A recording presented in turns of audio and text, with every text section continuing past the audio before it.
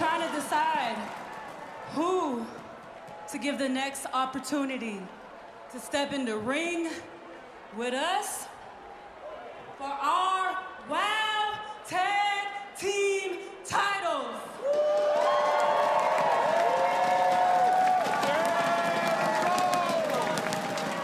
So tonight, a fatal four-way. Kona announcing the fatal four-way for the tonight. #1 contender. And we don't care who it is. We'll beat anybody. Oh, your winners, Lori and Lindsay Carlson. Oh, come on! You know, and we all have our 15 minutes of fame, and I'd like to take a couple of my 15 minutes to talk about the rights and the wrongs in the world of professional wrestling. And it is for the WWE Championship. This match is for the ECW World Heavyweight Championship. The World Heavyweight Championship. The match and new NWA Heavyweight Champion. We appreciate you guys coming out and taking your time to support women's wrestling in America. This match is for the AWA World Heavyweight Wrestling Championship. It was not me at the beginning of the opening segment there, but it certainly shared my sentiment. We are potentially staring down the barrel of yet another Tonga Twins Miami Sweet Heat match. And we will get more into that later on. Hello, and thank you for tuning in to this edition of the Rights and Wrongs of Pro Wrestling Podcast. I am your host, Mr. Green, and I assume, because I did look around for a while, I guess I'm one of the few people that actually reviews WoW and fairly regularly. So I do appreciate those who tune in for it and listen to the whatever little bit of wrestling news and tidbits that I may come across that particular day, or that I'm able to share with you and get to enjoy doing this. That's what I was trying. I was fumbling over my words there, but I enjoy getting the chance to do this, and I thank you for your time. So let's just go ahead and kick things off. I would be doing myself, this show, and just wrestling news in general, disservice if I did not bring up the major news that Monday Night Raw is going to Netflix.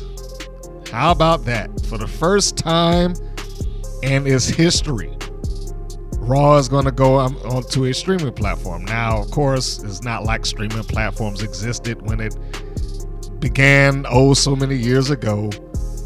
I mean, I am one of the few people out there that might remember actually watching the first episode of Monday Night Raw. Damn. Whew. I'm an old man. Anyway, so yeah, Monday Night Raw is moving over to Netflix beginning January 2025, which is a big deal for Netflix. It's a big deal for WWE also, but it's a big deal for Netflix. In the streaming wars right now, and I know we're getting off of pretty much wrestling news, but in the streaming wars right now, even though Netflix pretty well sits on top of that list currently, the idea has always been, that they have to drive subscription numbers, and in order to get that and keep them, you want to have things that people want. Live sports has always been one of those things that they've been, pushing for, which is why, Amazon Prime has, forked out money for the NFL, those Thursday night football games and so on and so forth, because people will come to it. The ones that know how to get online, I mean, if you're an older person and not familiar with it, it might be a little bit difficult for you to do that, but you get the point, is that they try to get something that they know is going to have a strong / loyal fan base, and that people will sign up in order to see it. And that's very likely was going to happen. There are people who have followed Monday Night Raw and the WWE around from whatever platform that has existed on. It hasn't moved often, but it has moved. And when it does, it usually takes a chunk of their audience with them.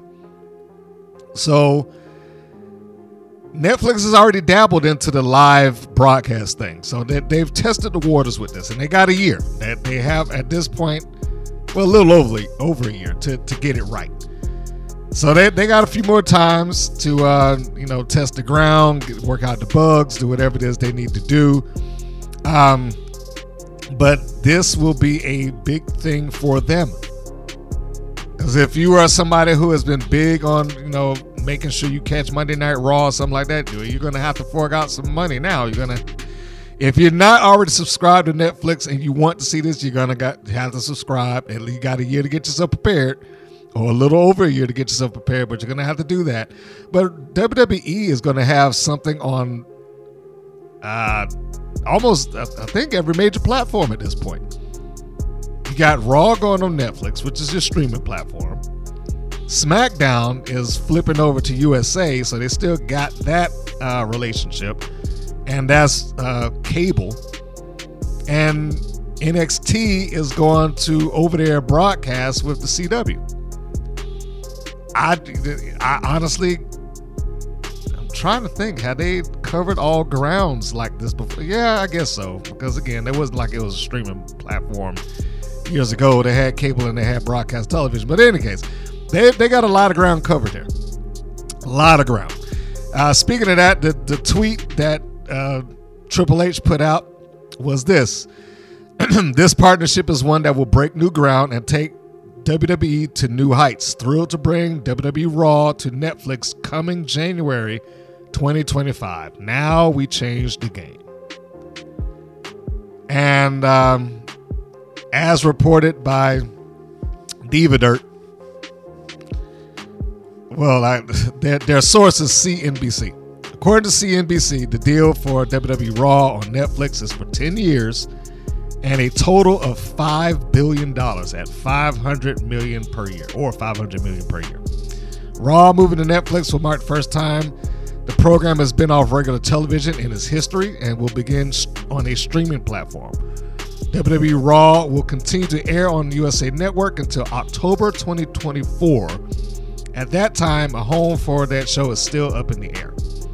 According to Variety, exactly where Raw will air between the end of that deal and the beginning of the Netflix deal is being determined.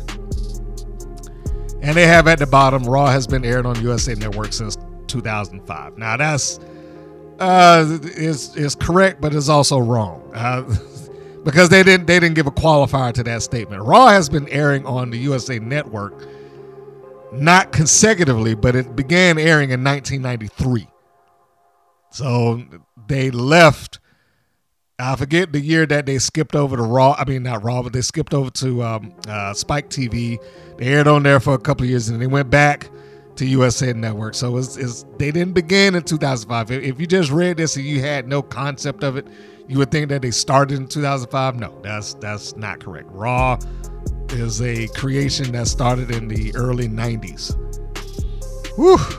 Yeah, that's a long time. So anyway, I would imagine that at this point, they are going to work out some version of a deal that could get them airing somewhere for, what's that, like 2.5 months? Is that the end? Well, until October. We'll just assume the beginning of October. So they would have to cover, pretty much the fall going into the winter, October, November, December.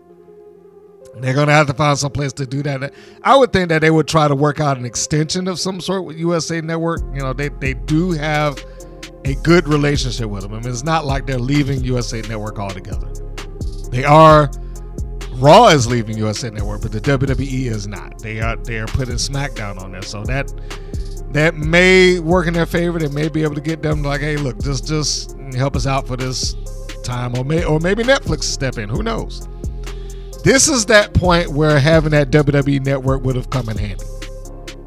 but we no longer have a WWE network in the United States. That is, not a WWE network proper. So I'm sure smarter people than I in the WWE and various other locations within their production teams and management will figure all that out. So it is a big deal. It's a big thing that they have this going on right now. So hey, keep your eyes open. By all accounts, it seems that Trinity Fatu has wrapped up with TNA. I've gotten myself so used to saying Impact. I have to kind of stop myself, but it seems by all accounts that she may be done here. I mean, no one has made it official, and we know how that is in the wrestling world, because if she is, let's just say in this hypothetical situation, she finishes up with the company. Now, her episode or her rematch has not aired yet. The challenge for her rematch has, which was a good episode of TNA Wrestling, I have to say. Just as a sidebar, if you have not had a chance to watch, I mean, I never thought that I would see the day that TNA started to develop buzz all over again, but it's getting some buzz, and they've had a really good show. I mean, just a really good show. It's 2 hours, but it's an easy 2 hours, man. I would encourage you, if you are a wrestling fan, which, if you listen to this, clearly you are. Also, if you like women's wrestling, because they got that in there, and in my opinion, the best ladies in the business. Go and check it out. I mean, and they up and down the show, there's some really good stuff there. So, and it looks good on TV. I mean, those smaller arenas, I mean, they're not too big, but they're not tiny either. It's not like it's a high school gym or something, but it looks great for them. I mean, it looks full, and it has a different vibe to it. I just really enjoyed watching that show.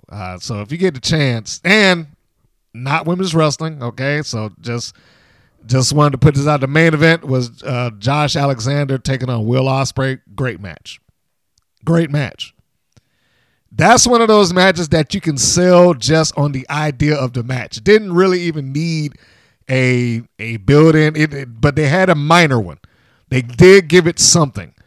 It was, Ospreay wanted to have his match in the TNA ring. He grew up watching it. It's amazing to think that you're now at a point 20 years later that you have people who watched that as kids and now like, I've always wanted to be in this ring my whole life. And that's the generation you're at now. People who grew up watching this.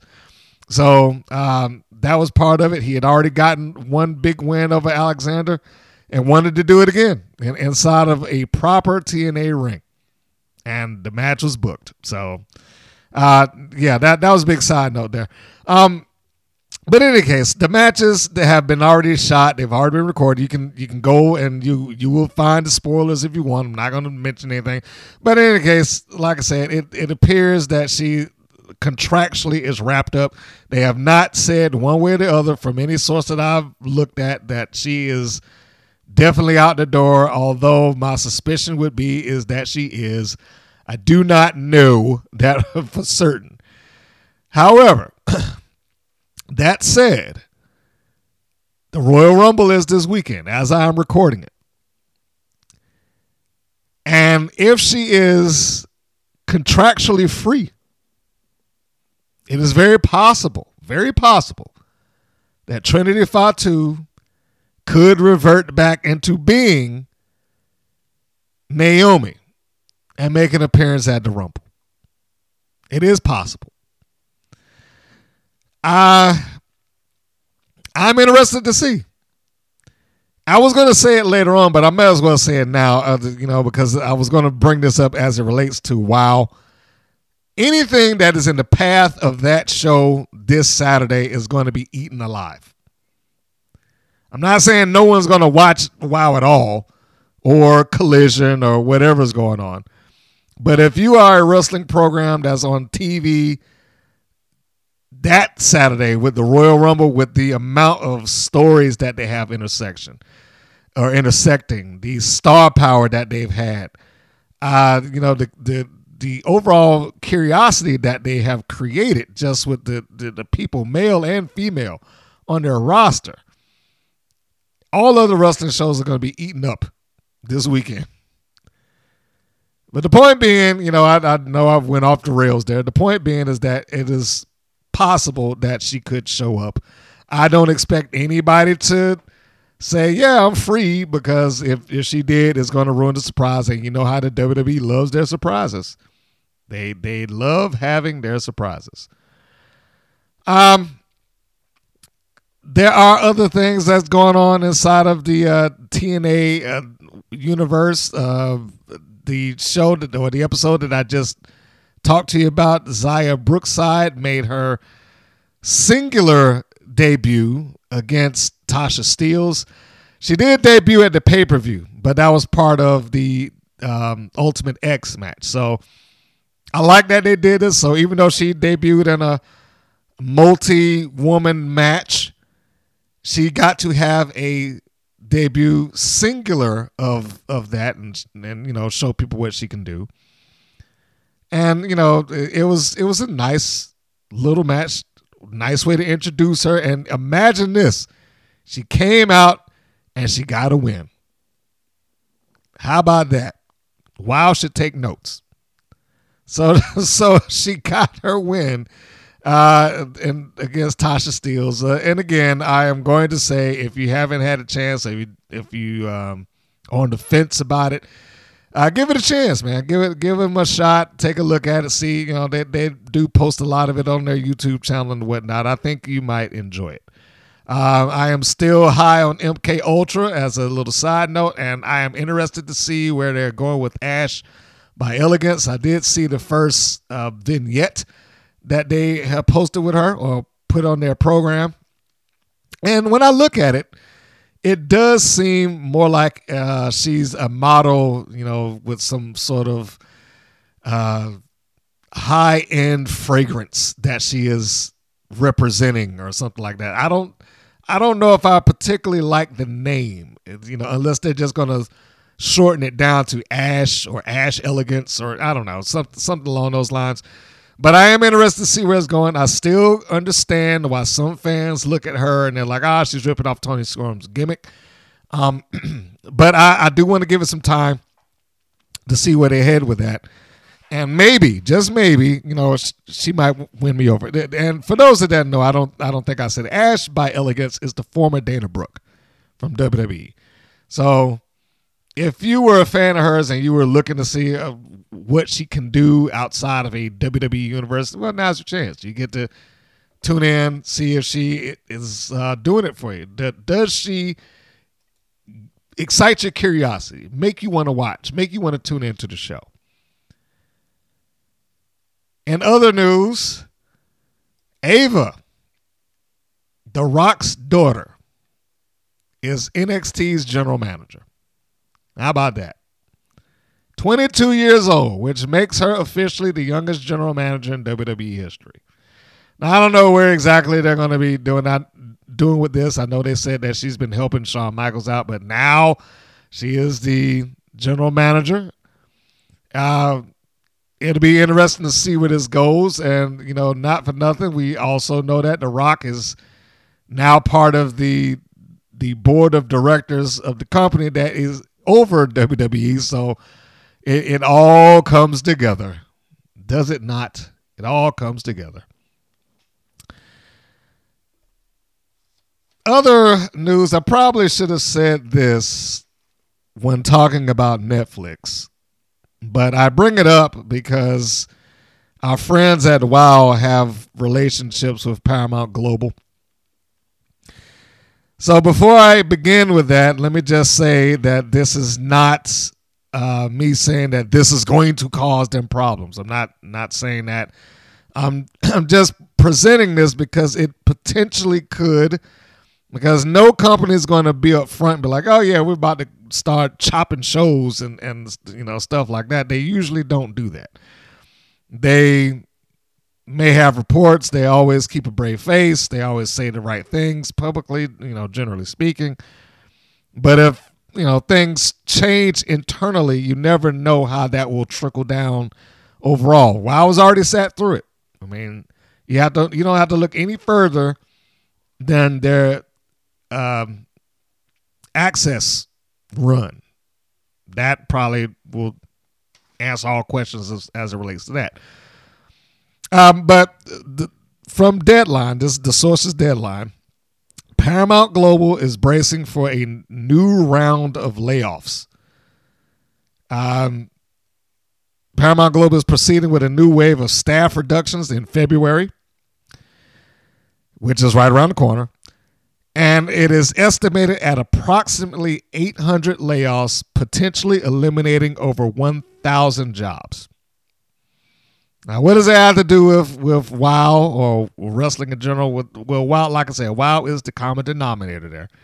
Their syndication deal, as far as I understand, is through Paramount Global. Now, when I reached out to them, the response that I got that it should not affect them because they are a syndicated product. And that's good for them. That's good. That gives a little bit of security, provided that everything that was told was accurate.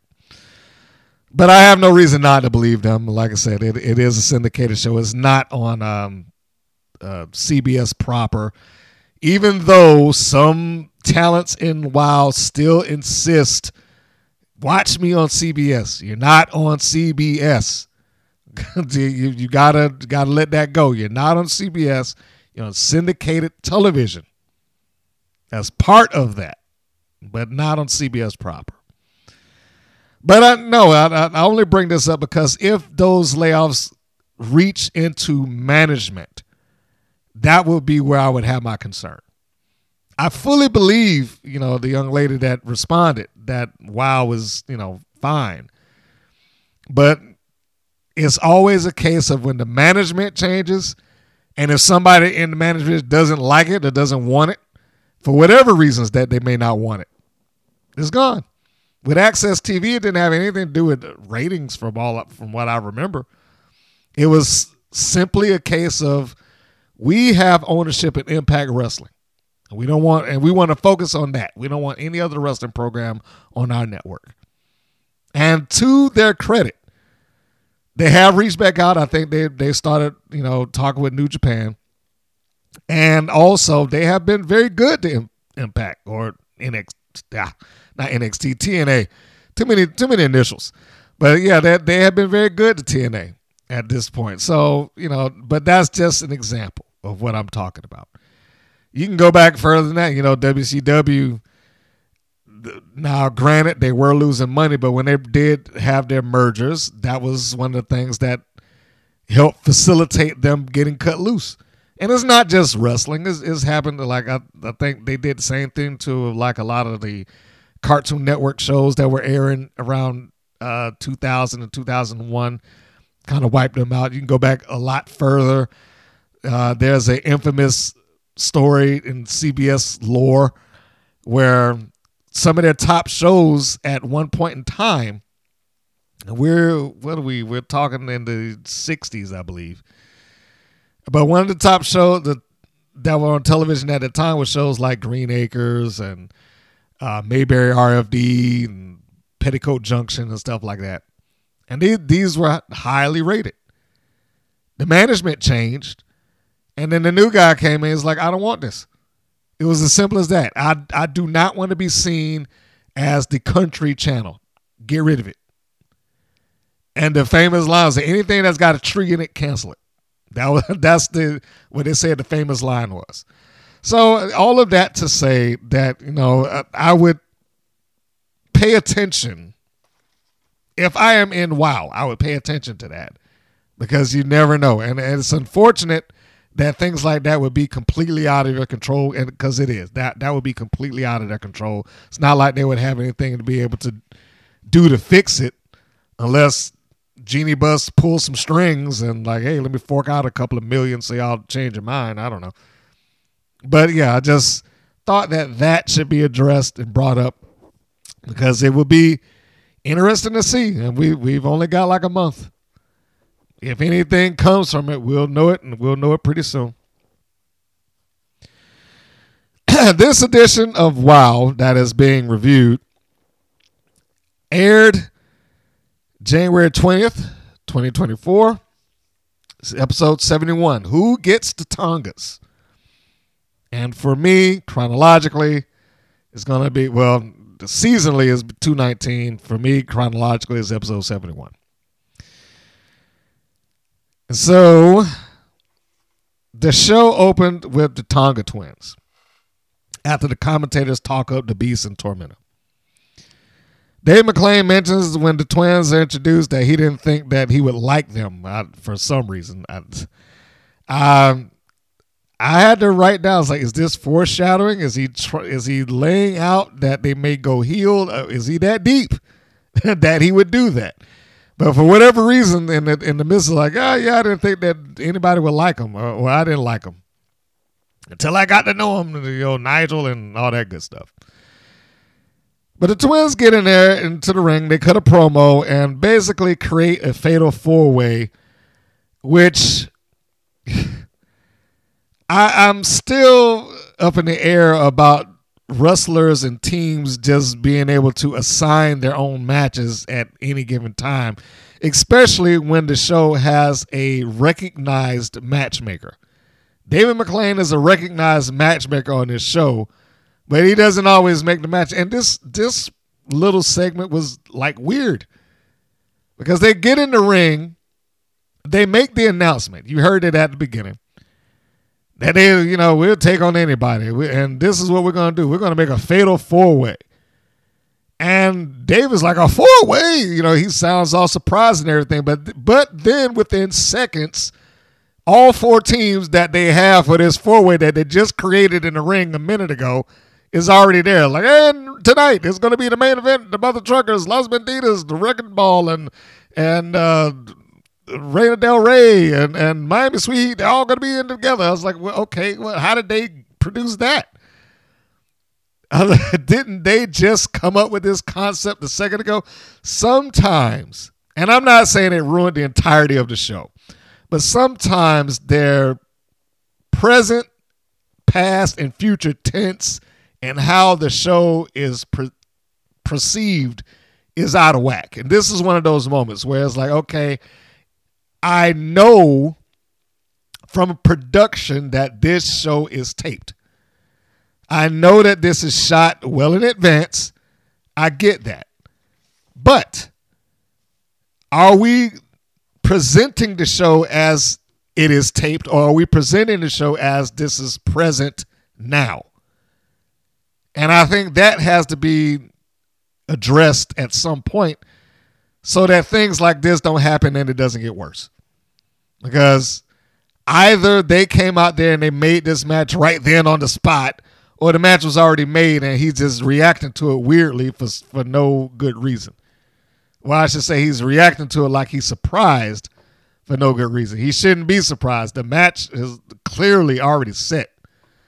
So we had the wrestlers assigning their own matches. I'm not a big fan of that, but that's just me. I don't always enjoy it. It's fine when something kind of leads into that, but nothing led into this except if you want to bring up last week when they're like, oh yeah, Tiki, we got our own thing that we want to do, and whatever. And what is with these baby faces deciding that they, hey, we'll take on everybody, so just give us this match. I'm surprised they didn't insert themselves in it. Like, we'll take on the gauntlet. We'll just fight everybody and then go out here and lose.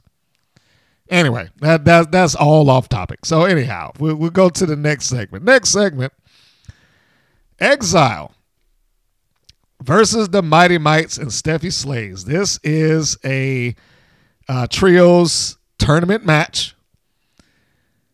And here's another one of those moments was like, okay, I need you to make this make sense for me.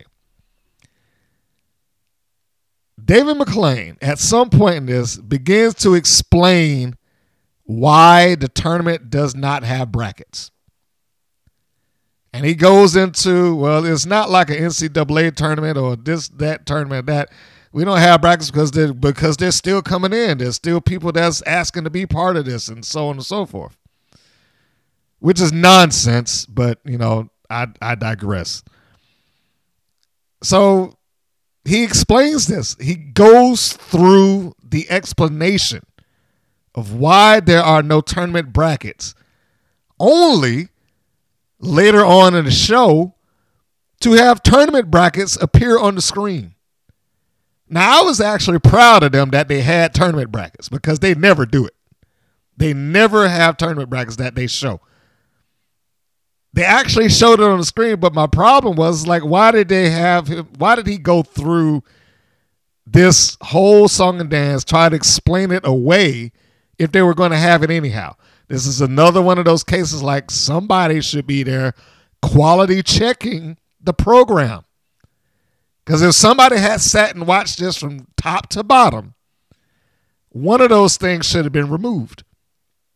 Either you have David McClain's statement recut and dubbed over, or you remove the bracket graphic that they had later on in the program. You don't need both that are clearly in contradiction with each other.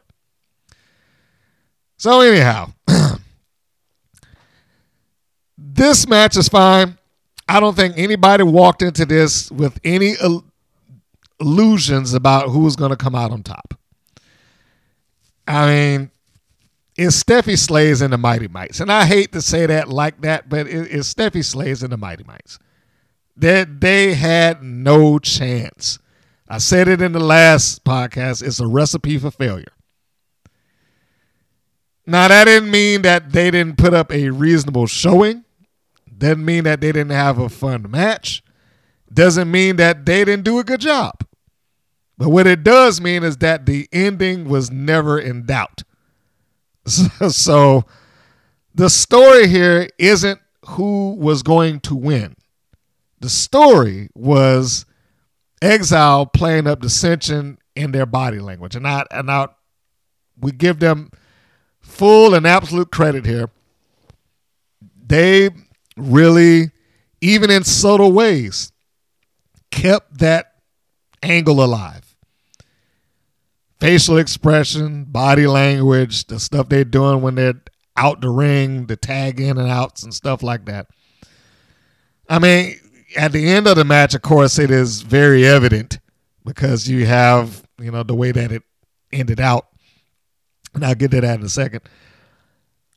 But they all, in my view, did a good job. I am only disappointed that for whatever reason, Exile has not been presented in a tag team championship contendership at all.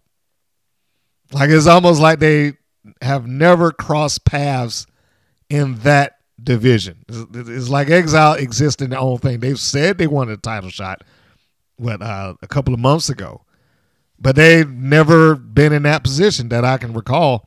And if they did, it wasn't anything of major note. I have been very clear. I enjoy the Team Exile. I like all three of them. Ice Cold won me over. I was down on her, initially, and I did not like her in that hodgepodge group of IQ Superior with Steffi Slays. It just, her in that group made it look more like a clown show, and I'm not saying that about her. It's just, it's an ice queen. It's a military person. It's a teacher that's gone evil. It's a brilliant but heinous genius. It was just a hodgepodge of characters just thrown in together. Whereas with Exile, she looks like she actually fits. Even though she doesn't have the same color scheme, she's less gimmicky in being ice cold here rather than ice cold with IQ Superior, if that makes sense. Here, she's less of a cartoon. It comes off to me more like a name rather than, yes, I live in the Arctic and and doing ice puns every chance that she gets. Here she looks like it is a team, a wrestling team. Now, it's a team in dissension right now, but they still come across like a wrestling team. So, Ice Cold, Exile, taking on the Mighty Mites, Stevie Slays. Again, the match is fine. There are points in it that are actually pretty fun. Stevie Slays looks like she was meant to be a part of the Mighty Mites, even though she's the elder statesman and a little bit larger than the other two. She's about the same height, but, you get what I'm saying. You had this very colorful combination of wrestlers there with Sugar and Spice. I think they should probably change their color scheme from the red and yellow. But that and the all purple and Stevie Slays, they look like they should be a team, quite honestly, if we're just going off of the rainbow of colors that they have. But ultimately, in the end, who's it that I think it was Spice that dropped the fall. Whoever it was, the one that's in the red. So it ends when we'll just call her Spice for the benefit of this. She charges in after Exodus. Exodus gets her up in a driver, I believe. And then they set her up for what they call the temperature drop, which is a combination move from Exodus and Ice Cold. She basically comes off of the knee and drops an elbow on whoever her opponent is. So she hits that, and I'm sorry, it was body slam, not a driver. So she hits that, and she goes for the cover. But as she's going for the cover, then here comes Genesis. She charges in, and she get up. It's like she pushes her off, and then she gets the pin. Now, I'm not sure how that exactly works. I don't remember if she was the legal person or not. But she takes the pin because she says she's the leader and she's the one that's supposed to be doing this. So the dissension in the team still exists. The arrogance of Genesis being there is being played up. Ice Cold has some really good facial expressions when she's, like, okay, yeah, it's like we won, but man, you had to take that away from me, that type of thing. Exodus is clearly upset. She gets the microphone, and then the microphone's taken away from her as the quote leader is yelling. I mean, all of this is good. It is good. She cuts a promo at the end. She being Genesis, and if there's anything that I feel like is a problem in this, let's sidebar to David McClain. So as she's cutting the promo, David inserts into the promo unnecessarily to say, bring up, well, and you robbed your partner of the pin and whatnot. There was no real need for him to say that on the microphone. It just wasn't. It's one of those points of like he has to pull it back some. He's already there top to bottom, and he's not going to go anywhere. But they're going to walk a fine line with him if he doesn't pull back on some of this. And what I mean by that is he already has some people out there who are not fond of his style of work. And that's acceptable because everybody has that. Everybody that's in a public forum has somebody that's like, I don't care for him. But what he doesn't want to do is push that further. He's the matchmaker. And I've gone over this already. He's the lead commentator. He's the matchmaker. He's the lead interviewer. He's, the guy that gets up and does this.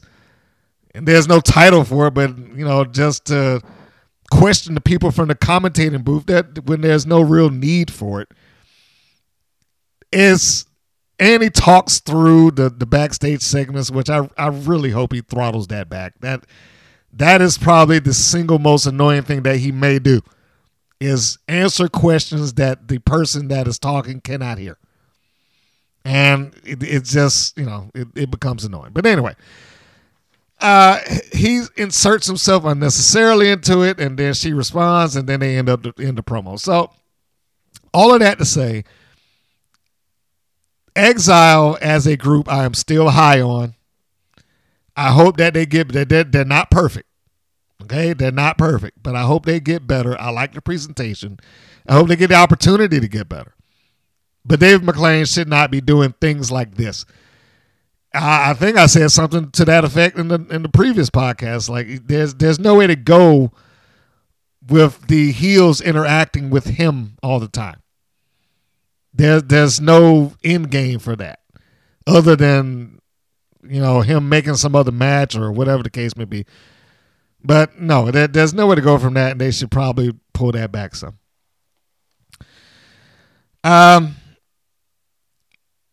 The next segment, Little J Boogie has a confrontation with the Brat Pack. And this is BK Rhythms, and you knew this was going to happen. You knew this was going to happen. She does her rap on Boogie. Boogie returns her rap, which is equally as bad. And then she dances off out of the scene. It was entertaining but pointless. Like this doesn't go anywhere. Now they may come back around to it because I think that they have something where they may insert her as a third member. It would not surprise me because they don't have any regard for heel or baby faces and wow at times, and this would be one of those times. But this was essentially an introduction of Lil J Boogie, I do not like the name, to the Brat Pack. Since Robbie Rocket is not there any longer, apparently, you got to have somebody that is going to be, in the hip-hop sphere, even though Gigi Gianni does not fit that narrative at all. But, she looks good. And she looks good in the team, so I guess that's about it. But like I said, you knew at some point with that character there, she was going to cross paths with BK Rhythm somewhere, somehow, doing something. The next segment, Penelope Pink with Lana Starr taking on Candy Crush. This match I enjoyed. Did not enjoy the commentary here, but I enjoyed the match. And it's not often that I would bring up the commentary as a sticking point, but I'll explain that. First off, the match was very move and counter move. It shows me that Crush seems to be getting better. She's not a veteran wrestler. She doesn't go running across the independents and things like that. But she, in a wild ring, she does pretty good. Now, I do keep in account that the wild ring is a little bit smaller, and the time frame's a little different, and they quite possibly, this part I don't know, but, like I say, take this with a grain of salt. They quite possibly work out the match in full before they get out there. But either way it goes, Crush has done well for herself once they got her out of the goofy gimmicks that she was a part of. Like, I got to get my Grammy's gloves back and all that stuff. And walking through a clearly not haunted house, and being scared to death. They do not need to have her trying to act and be overly emotional with scenes.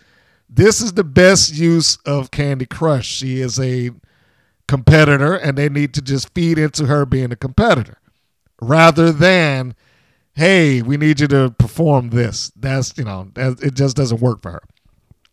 Her strong suit is this. The match is very enjoyable, but it is odd that McClain starts selling Penelope Pink getting over a cold and getting over the flu and whatnot. Now, whether that's true or not, that is largely considered babyface commentary. When we're trying to give the babyface an out, you bring up things like that. oh my gosh, Candy Crush, she's doing the best she could do. She just had her leg repaired. She just came back from the doctor the other day, and she's working probably off of 60%, David, stuff like that. Because if she loses at that point, it's the valiant effort of the wrestler that's coming in to try to, fulfill their commitments or take on the challenge that they had already committed themselves to, or the title shot, or get the revenge, or whatever reasons that they happen to be in the ring. They do that to give them the valiant try, whether they succeed or not. So it seemed a little weird that was being talked up on Penelope Pink, who is clearly the heel. It's like he was giving her an excuse and an out when she didn't need it. She didn't come in looking sick. She didn't wrestle sluggish. If he never brought it up, you would never know.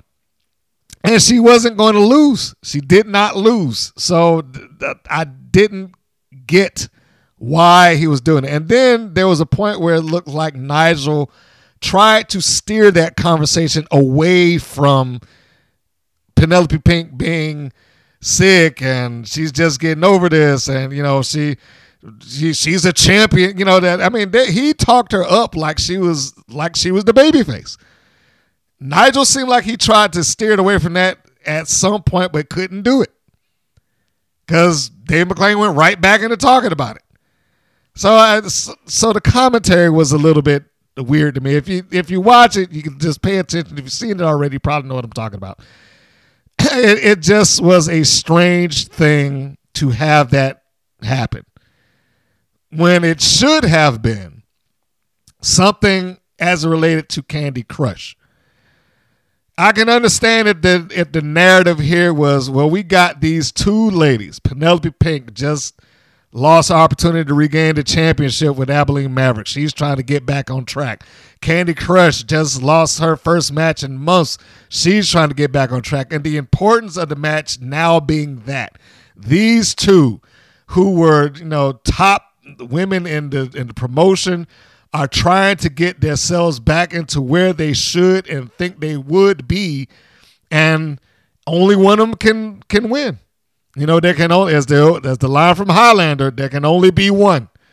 So, I thought that should have been the narrative here, not that Penelope Pink is somehow gutting through just getting over a cold or the flu or and the COVID test and all that stuff. Yeah, it just seemed like it would have been a better fit for the story being told. So, Penelope Pink wins the match, as I said, with another finishing move. She seems like she's got like 5 or 6 of them. But this one was called the Pink Exchange. At some point towards the end, Penelope Pink gets hoisted up. I'm sorry. I shouldn't say she gets hoisted. She went up to the second rope, and then Candy Crush got her off of it. So she didn't just grab her off of the ground. She got her from the second rope and walks her out so she can get ready to do what we would soon be a finish. Pink then rakes the eyes. She does the heel thing and rakes the eyes. Now, more or less, that's the only real cheating point that she had. And then she hooks Crush in a half Nelson to spin her around into a high knee. And that's what they called the Pink Exchange. Puts her out cold, 1, 2, 3, and then crashes down and she suffers her second loss. There were people in the room that saw this one that were visibly upset. It's like, oh man, Penelope Pink won. Why? Which I was so amused by that they let themselves get that caught up in the match. But I was like, the loss serves a purpose. And it did. The loss served a purpose here. So before we get to that purpose, we go to the end where Pink cuts another promo, which is good for her because she needs to keep establishing who Penelope Pink is. And I like that. She refers to herself as the Wow Factor. Nice nickname. I was like, okay, I can get with that. The Wow Factor, Penelope Pink. It takes her away from sounding like a complete cartoon character. And I think that the more of that you get, the more palatable WoW will be for people who are used to seeing TNA wrestling, AEW wrestling, WWE in its various divisions and brands, MLW, whatever. I think it would make it more palatable if you have less of the gimmick and less of the cartoon across the board. So I like the wow factor. Just like I said, I like the title of the VIP for Abilene Maverick rather than I'm the governor's daughter. I was like, it just sounds better. So it was a minor cheating point that she raked the odds, but it was a cheating point and it worked good. It was facing the hard cam, so you could make sure you could see it. It all worked for me. And of the matches that were there, this is one of the more enjoyable ones. So we go to the next segment, and this is, I was so happy for this. This is Princess Ozzy interacting with Candy Crush. I was happy with this for a couple of reasons. One, it's about time that they had that confrontation. It was about time. Two, even though it took place in the Wild Steps, it wasn't the same angle that they have constantly used for the Wild Steps. It was at the top of them. I was like, okay, great. Just a different look. So that was good. And three, the response that they had Candy Crush give made so much more sense. Now, the only thing that I'm concerned with when we're talking about this segment, I think that there are times that WoW expects the audience to react the way that they are assuming that they should. I largely get the feeling that they want Princess Ozzy to be the sympathetic babyface in this and that Candy Crush is overreacting. But if they don't, and I hope that's the direction that they're going. If they don't, and if this is a case of, okay, Ozzy was being a jerk and she did ignore her, then this would make all the sense in the world. This would be fantastic. So in any case, we got Ozzy coming up to Crush after the match, and she's like, "Oh, okay, hey, I'm sorry I wasn't around for you when you asked me to check out your match and so on and so forth." And Crush like, "All right, hey, look, it's ancient history, water under the bridge type thing." And so Ozzy is then like, "Oh, well, so since we have time, I have some notes about your match, tonight, and that's when Crush said, hey, look, I know what went wrong in that match now, so don't worry about it. Basically is what she's saying." And this is where Ozzy's like, "Well, but we're supposed to learn from our mistakes and get better." And that's when you get Candy Crush doing the adult thing and letting her know that, hey, look, I asked for this 10 weeks ago. I was so proud that they actually acknowledged the time frame. So I asked for that 10 weeks ago so that I could keep winning. She established her gripe. It's like I wanted it then so that I would not be in this position now, basically. And then she points out the obvious. And the one time that you made time for me after you lost the title is when I lost. And so I was like, this is great. This is great. I mean, it took forever for them to get to it. That's the only problem that I have. It takes so long. Like, well, it's just weeks and weeks and weeks. And then you have to remember it. You have to remember that this actually took place. But if you're getting past the time frame and all that good stuff like that, this was a good segment. And I love that they gave Candy Crush the ability to respond like a natural human being. This goes directly back to what I was talking about at the beginning of the season or the year or whatever, when they had her constantly crying and whining and my gloves and all of that stuff. She was always whining. Here, she's an adult. And this is what she needs to be. She's a boxer. She's a wrestler. She shouldn't be crying about all this stuff. She could be upset. She could show emotion, but she shouldn't be, over the top with it the way that she had been prior to this. So she lets her know what she thinks about her. Tells her, that what her problem was. Like, thanks, but no thanks. And then she leaves. And Ozzy's standing like, oh, come on. That kind of reaction. And of course, during this segment, you have Dave McClain. He makes, oh, you did walk out on her, Princess Ozzy. That kind of thing. Less of him, more of them. And this would have been a perfect segment. It's not perfect because he decided to open his mouth through it. But my question coming out of this is, who are they going to portray as being in the wrong? I sincerely hope and of course we know this is already shot, but I sincerely hope that the person that they put in the role of the sympathetic babyface here will be Candy Crush. She should be the sympathetic face in this scenario. She was asking for help from what was assumed to be her friend, who didn't have any time for her until she lost the championship. Now all of a sudden, I'm perfectly willing to help you out.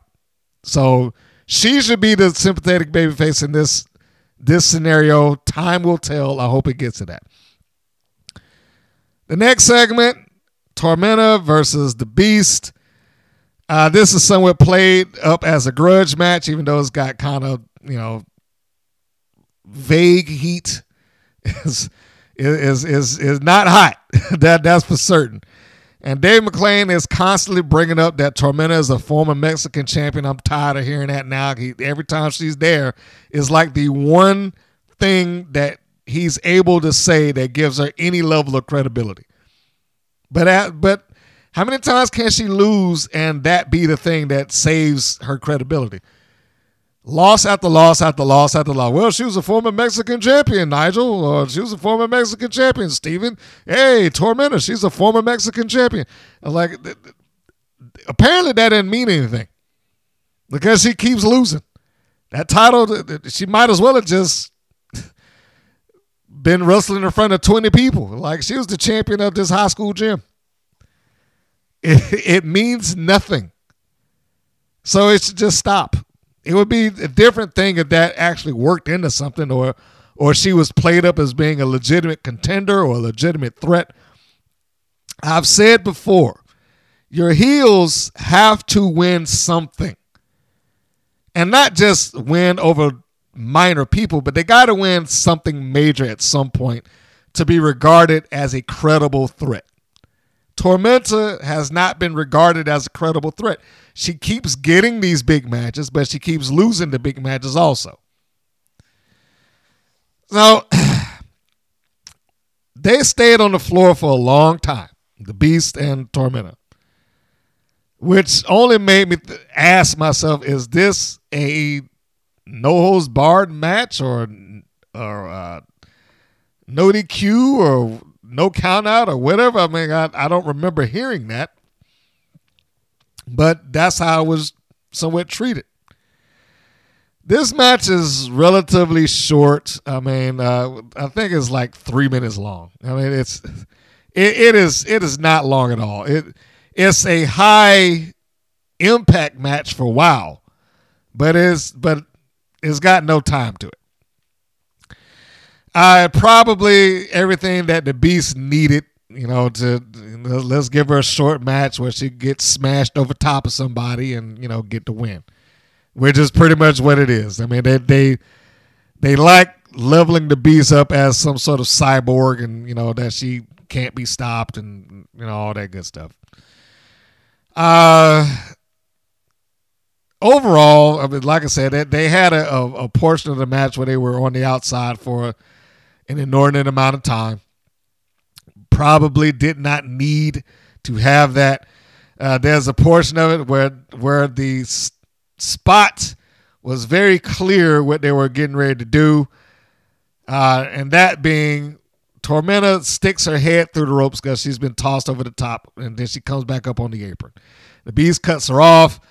Tormenta puts her head through the ropes. She gets hit, and now she's standing there dazed and standing there, and you know what's coming as the Beast comes up to the ropes, and she preps herself to leap over the top so she can give her what is supposed to be a DDT on the apron.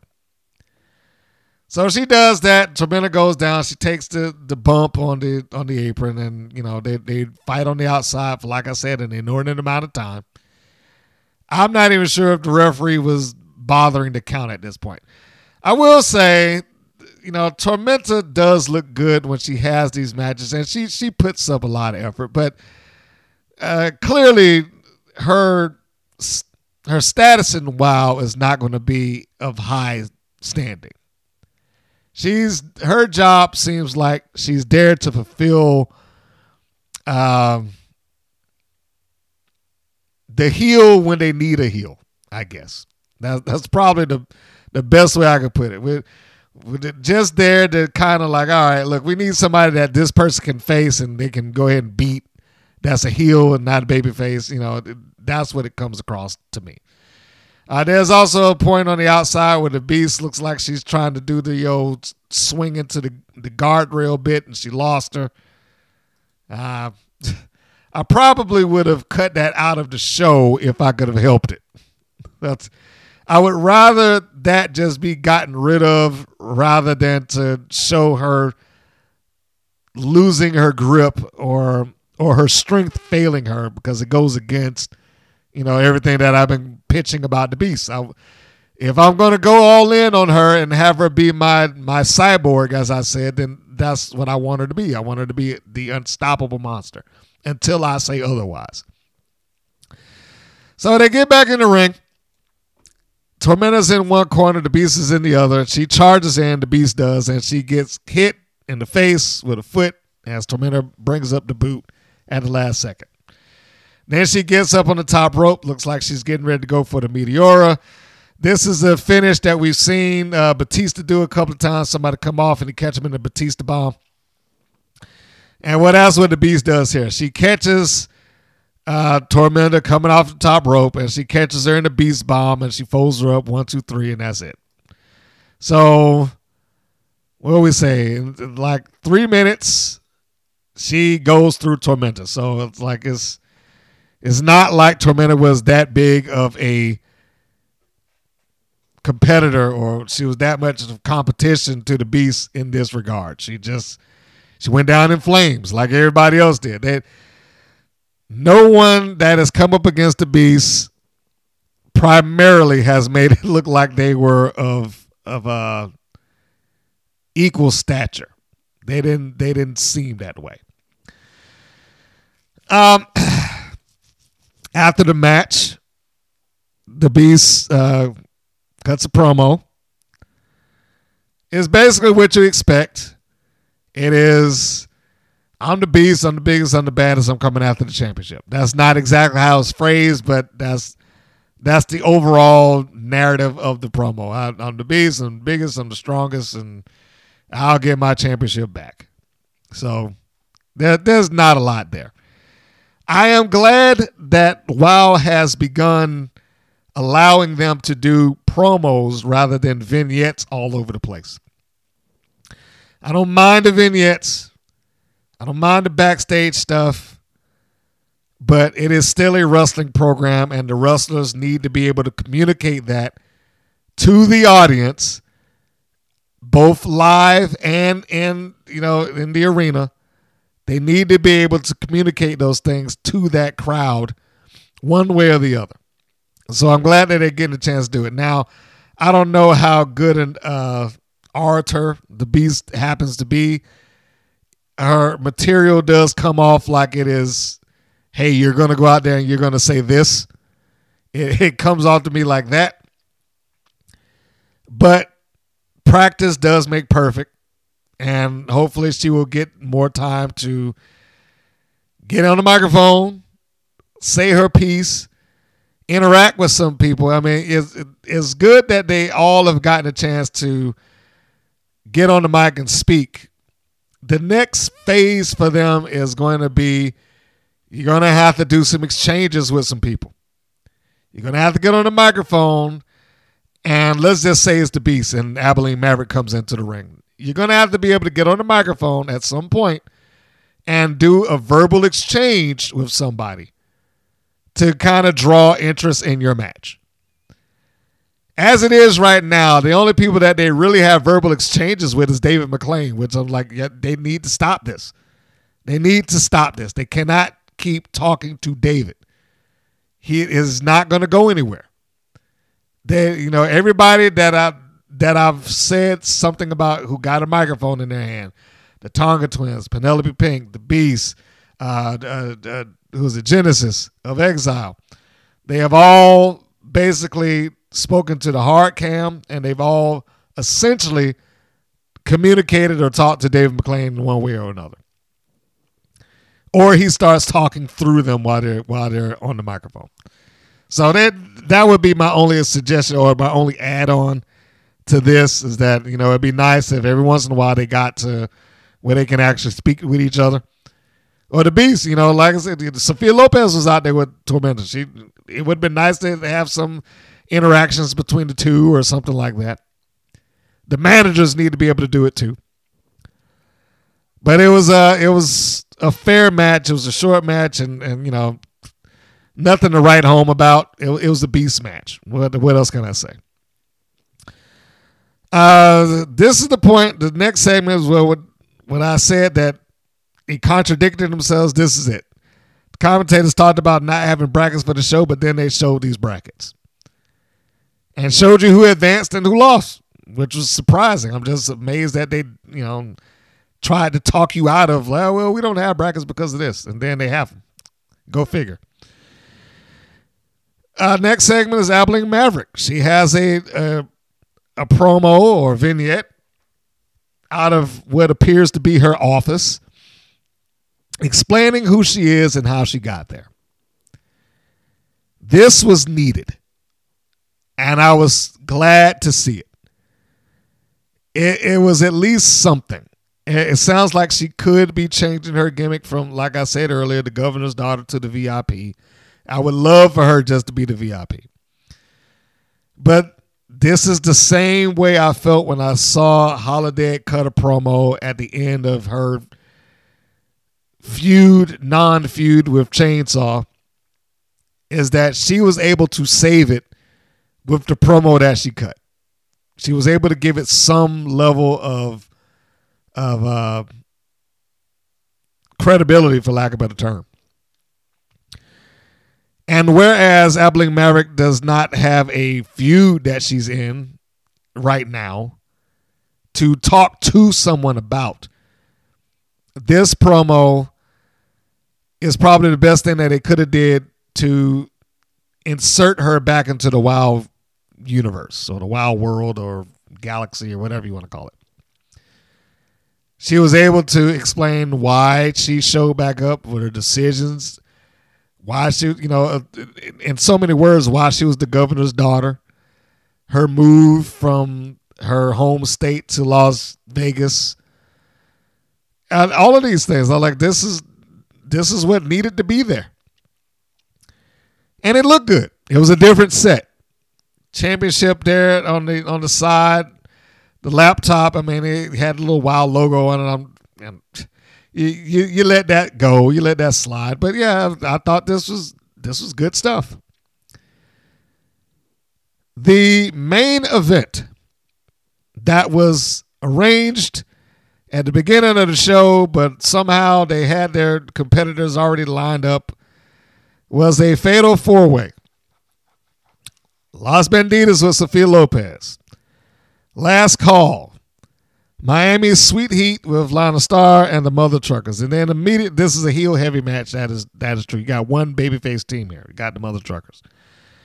But immediately when this happens, Dave McClain gets up and he kicks the managers out. It's like, Sophia Lopez, you can't be here. Lana Starr, you can't be here.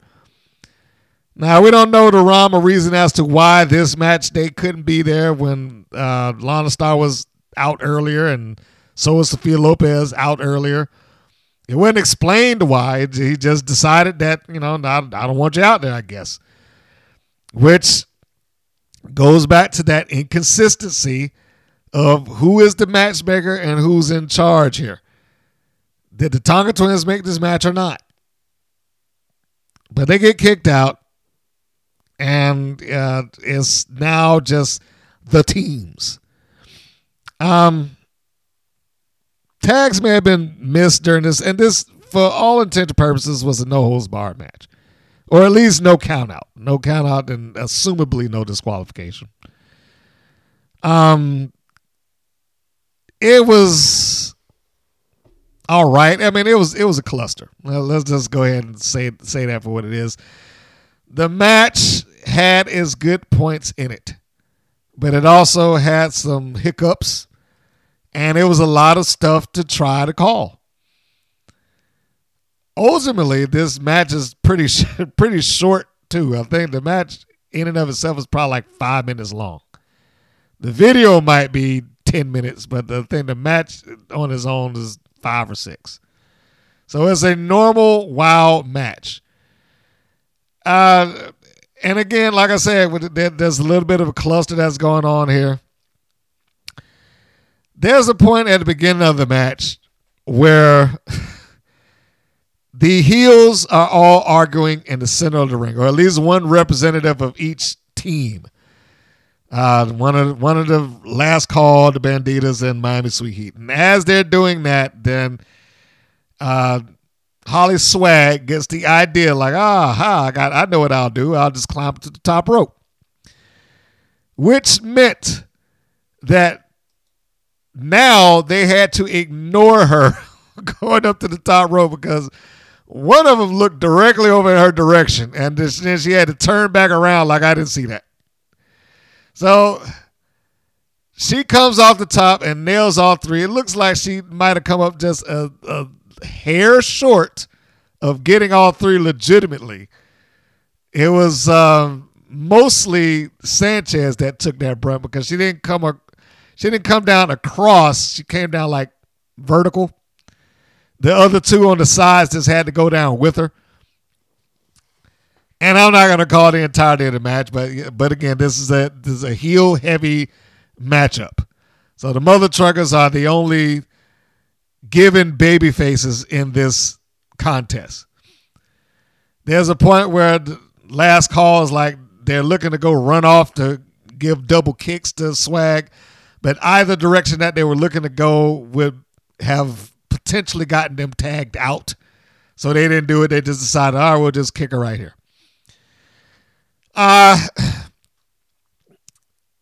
There's a point where there were stunners being given. And I'm going way to the end with that. I don't know why Los Banditas took the stunners the way they did, but those stunners were terrible. They were terrible. I'm pretty sure they felt bad about them. That's how bad the stunners were. I'm pretty sure they looked back at this video like, oh God, why'd I take it like that? But it wasn't just one of them. They both took the stunner awkwardly. I don't know how they were looking to do it. The Mother Truckers both simultaneously give Sanchez and Rivera stunners. Rivera sat down with hers Rivera sat down with hers for some reason or another. Sanchez looked like she took it sideways for some reason. It wasn't good. It just wasn't. It's almost to the point that, I've never liked the old Vince McMahon thing. Do it again. But in cases like this, I can understand why. I can understand it. And I would probably have insisted on it. If there was a hand signal that I could have given the referee, like, make them do that again and tell them to get it right. This probably would have been the point in the match. I would say, just have them do it again. Change that because this looks terrible. But in any case, the Truckers hit it. You have the other heel teams, Last Call and Sweet Heat, out on the floor. The Banditas are down and unable to get up because of these stunners. The referee can't get back in the ring because Miami Sweet Heat are grabbing the legs of the referee. They won't let him back in. And then you have Vicky Lynn McCoy and Penelope Pink sliding in with the mirrors, the Fabulous Four gimmick sugar mirrors. And they knock both of the mother truckers out. I've never been a fan of those mirrors as their gimmick. Doesn't seem like it would be something that would knock somebody out. And they always hit them glass first. If anything, I would think that would be like cutting them up, or you would get some blood in the ring or something like that if they'd get smacked across the head with glass.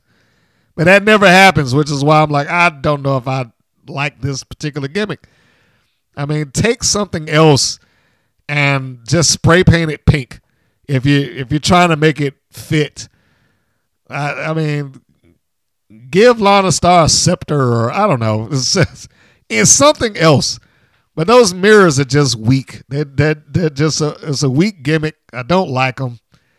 And they've been using that thing for 20 years with Lana Star. It didn't work then. It doesn't work now. Swap it with something. It's not that difficult to do. I said it several podcasts ago. I was like, if it were me, I'd have bought some brass knucks and spray painted those things neon pink. And get those girls to learn how to work with the brass knucks. Pop somebody, and then that's your knockout. No one's going to question brass knuckles. But, you know, that's my solution to it. I know WoW is never going to take that. Or they might. I don't know. So anyway, the referee gets in. Miami Sweet Heat stops Los Bandidos from getting the cover because as the truckers got knocked out, both of the Bandidos crawled over top of the unconscious mother truckers. One of them goes for the cover early, then the other sister, Laurie, tosses the Bandidos out of the ring. They both get up.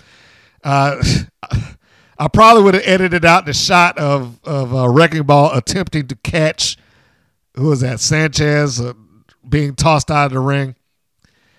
Because she was nowhere near her when she caught her. Well, she didn't catch her at all, I should say. So she wasn't anywhere near her. So I probably would have just said, give me another camera shot. Can we edit that part out? We don't need that. So anyway, they're out on the floor. Wrecking Ball, Del Rey, Rivera, and Sanchez are all out on the floor. Miami Sweet Heat has ditched their opponents. They're covering both members of the Mother Truckers. And that was it. They won the match. 1, 2, 3. And now Miami Sweet Heat is in line of getting another title shot against the Tonga Twins. I don't have a problem with Miami Sweet Heat, but I wasn't happy with this. Like, they're a fine team. But I can live without another Tonga Twins Miami Sweet Heat match. They don't have that kind of rivalry. Those matches are not so outstanding and so over the top and great that I would be looking forward to seeing another one of them. Maybe somebody out there is. Most of the people that's on the WoW forums are, but they look like they're looking for these matches for all the wrong reasons. Anytime I look at it, lately, at least, when I've looked at it, it's been like, you're so beautiful. Oh, this is great. You're a fire. It's like they mentioned everything about their looks, nothing about the match. So for that crowd, it doesn't matter what they do. As long as they got them some skimpy outfits and show some legs and possibly some boob, you know, they'll be happy with the match. But anyway, I was going to go into why they should not have been having this match. I'm sure the match is already shot and there's no way that they're going to get out of it now. But they are not an attraction.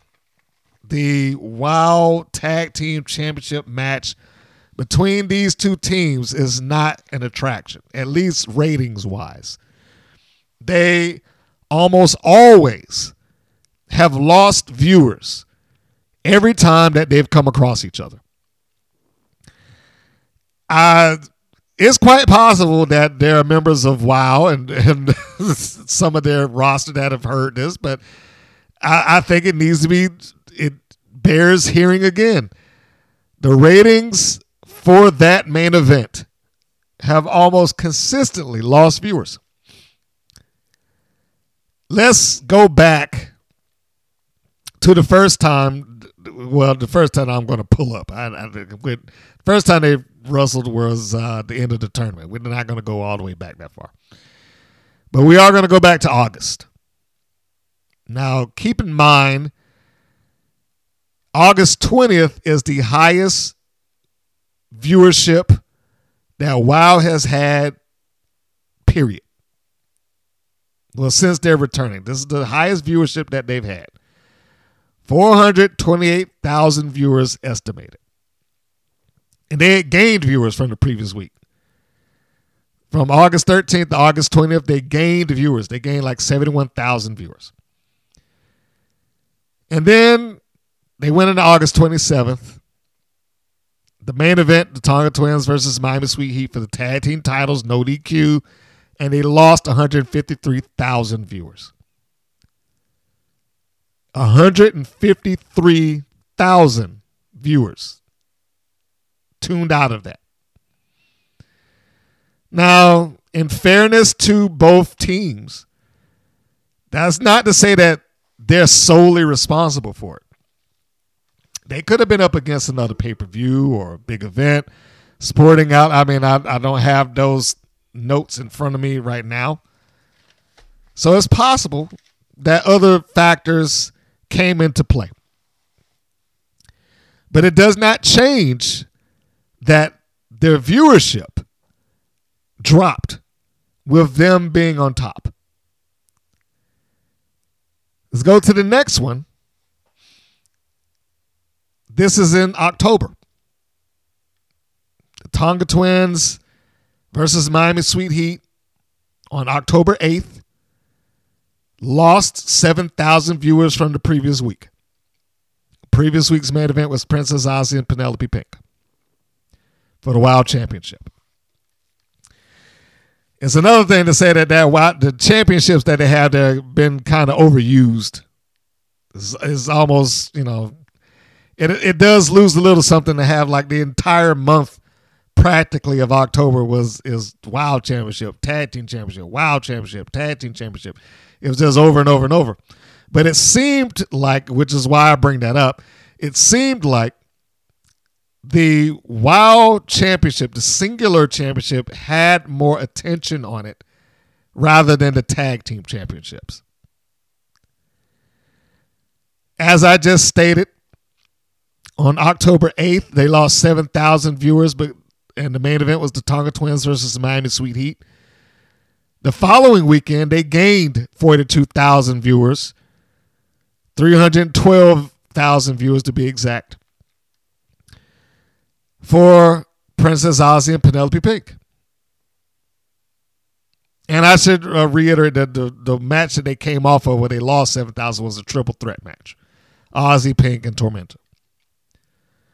And that lost viewers from the previous week, but I digress. But Ozzy and Penelope Pink gained viewers, 42,000 viewers. They trended up until the following week where they got the Tonga Twins and Miami Sweet Heat again, and they ticked down 57,000 viewers. Everybody that they gained from the previous week, the 42,000 people that they captured and got them to watch, turned away, and then some. They were down to 255,000 views, which is why I said that 250,000 mark is basically where they hover around. That this appears to be the WOW faithful, the ones that are going to tune into this show no matter what. Regardless of what happens, they're going to tune in to this program. Miami Sweet Heat and the Tonga Twins have had their run, and it was nice when they had it.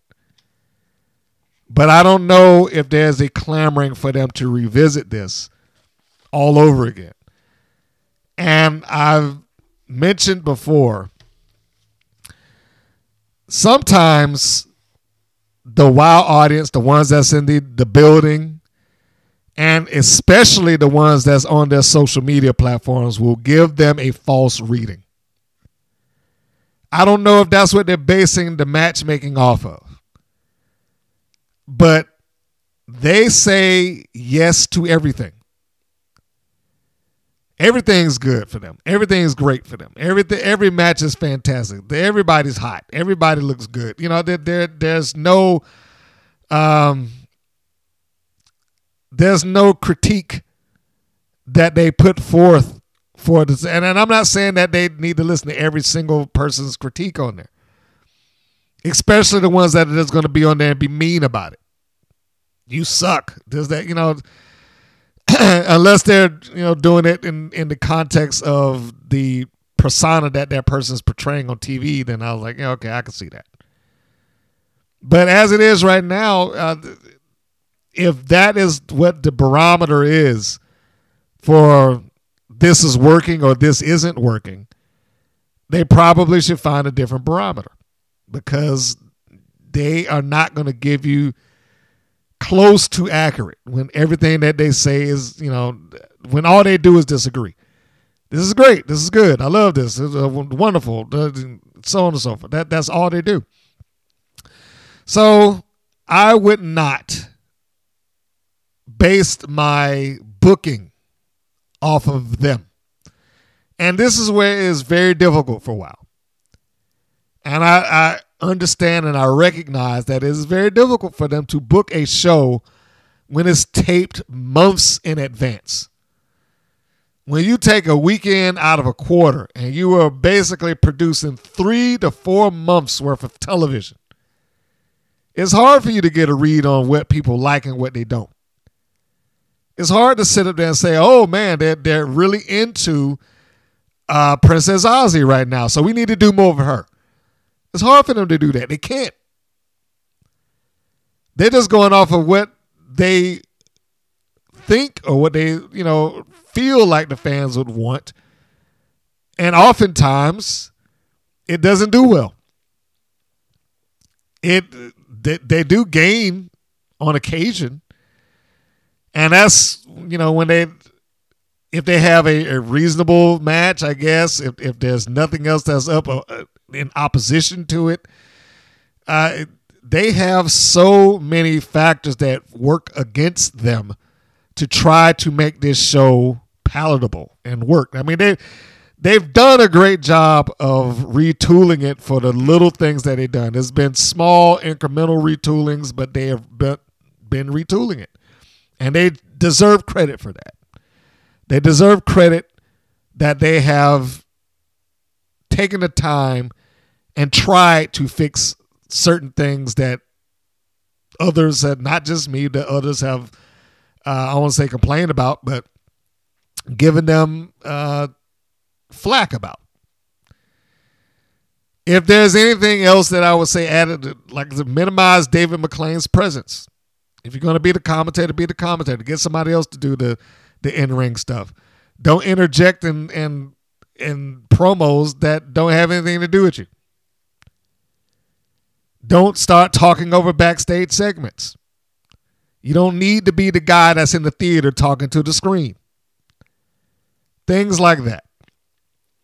But all of that aside, I do not know if this is the direction that they're going, because at the end of the show, David McClain does carry on like he may have to step in and do something or say something about this or whatever the case may be. So there is the potential that this match may not take place. There is the hope that Miami's Sweet Heat and the Tonga Twins might not interact with each other. It is the direction that they seem like they're going in right now, but they may not. They may not interact with each other. It is quite possible that they may take a shift in direction. And it would be a shift in the direction that I welcome. I do not need to see Miami Sweet Heat and the Tonga Twins anymore. I'm sure the Tonga Twins are very sweet young ladies. But the more I see of them, the more bland they become to me. They don't really have a striking personality. They talk well. But the question that I keep asking when I want to know, like, do they have something else to them besides this? It's like if you remove the idea that they're twins, if you take off the surface level stuff, how well do you know them? If you remove the idea that they're from Tonga and that they're twins, what else do we have about the Tonga twins? It's not that much. And the only other things that we do know about them are things that David McClain provided. They didn't get to sit down and have that interview and say what their motivations were. They didn't get to sit down and have that interview and say, now that we got the championships, we're not giving anybody, whatever the case may be, or something that would help relate their personality. They don't have segments of them backstage interacting with someone else. Well, most of them don't have that.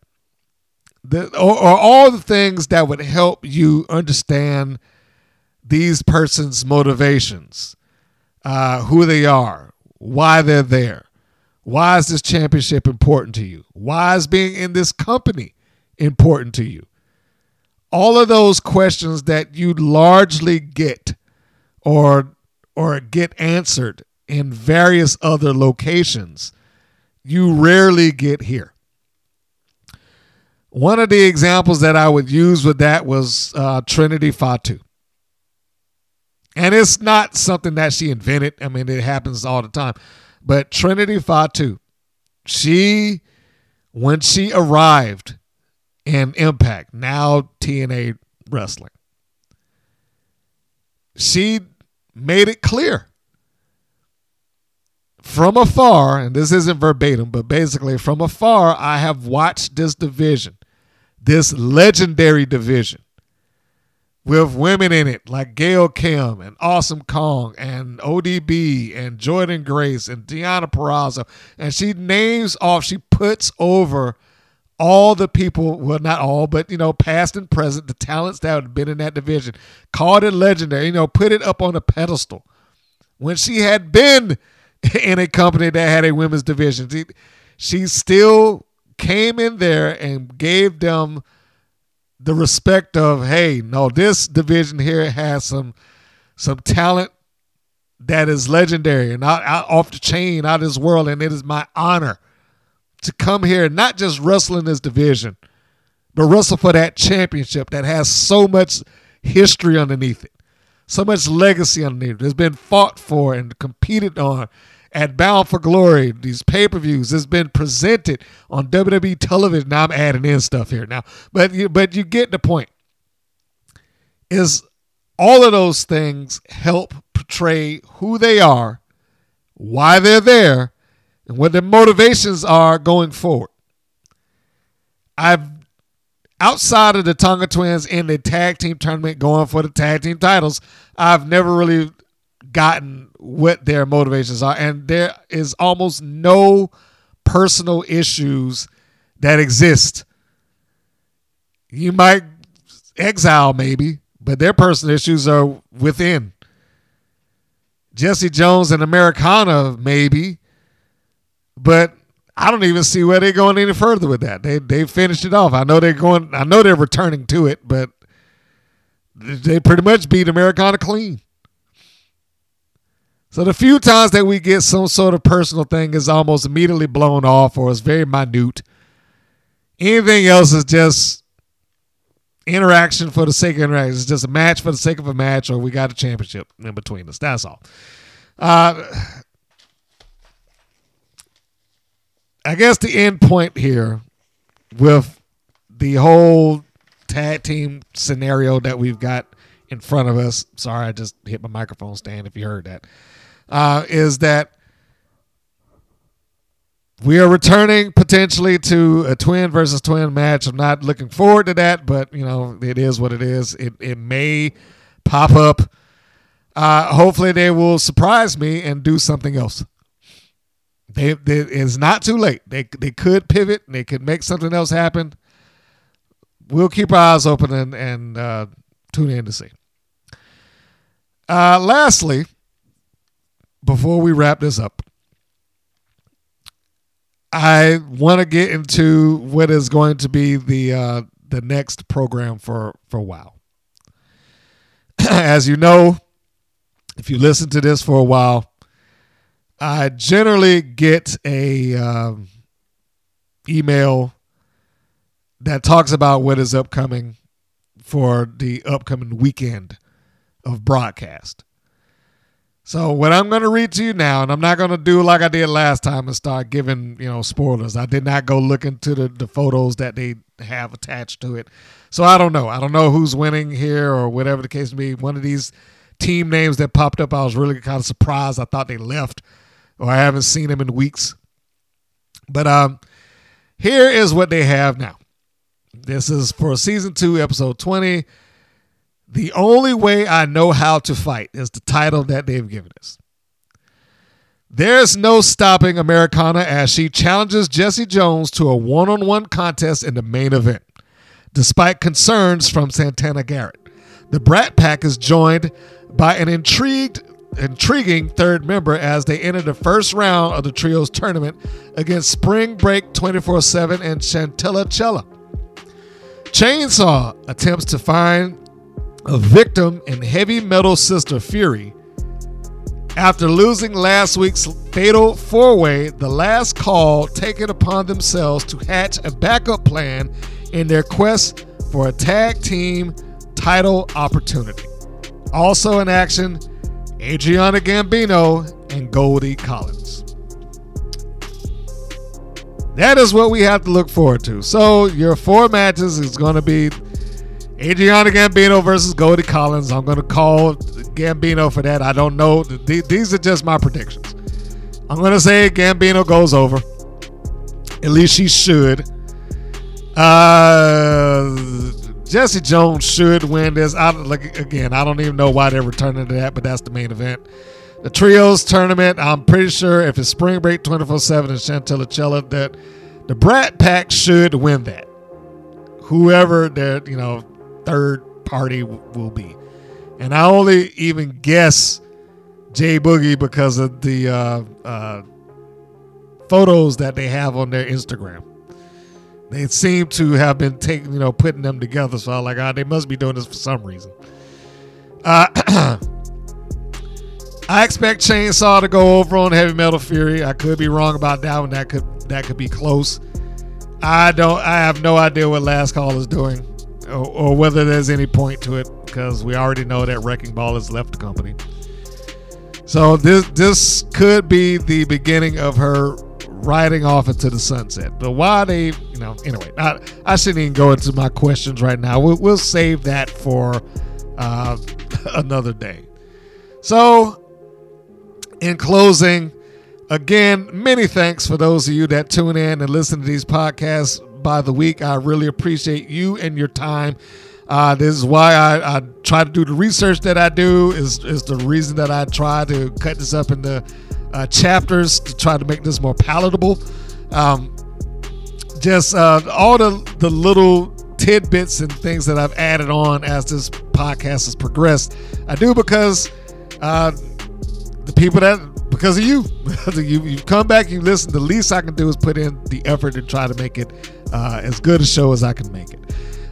If you have not subscribed or liked the videos, please do. It always helps, and I really mean that because it has shown some changes in the algorithm for YouTube. I am still thinking about putting together the prize pack. I've looked into some other items that we can add into there, some autograph photos from some lady wrestlers, perhaps comic or so, maybe a Funko thing, just a few other little things, but it's going to have to be, when I think of a way to actually launch that's when I'll go into it. I am thinking maybe if we can get an episode over 10 likes. If we can get an episode over 10 likes, then maybe we can start pushing into that. And then we can have something up. Also, I got to get back to getting some quizzes. If you haven't been onto the WPN YouTube channel, for wherever you happen to be listening to this, I know some people do listen to the podcast in other formats, but if you've never been to the YouTube channel, you can go there. There are a few just random questions about women's wrestling that you can participate in. All you got to do is go there, go to the community tab, and you can scroll down. You can see a few of them right then and there. Like one that I have that I'll read for you right now, and you can go and check it out and see if you can answer it correctly. All of the following celebrities have interacted with pro wrestling in some form or fashion over the years. But which of the following female celebrities actually did participate in a wrestling match as a wrestler?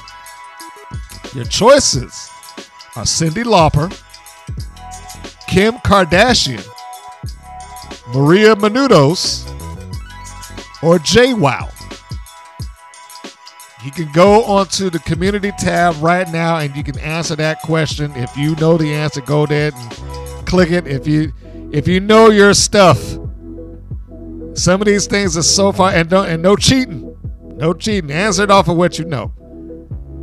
You know what? I'll just read off another one just because I'm in the mood.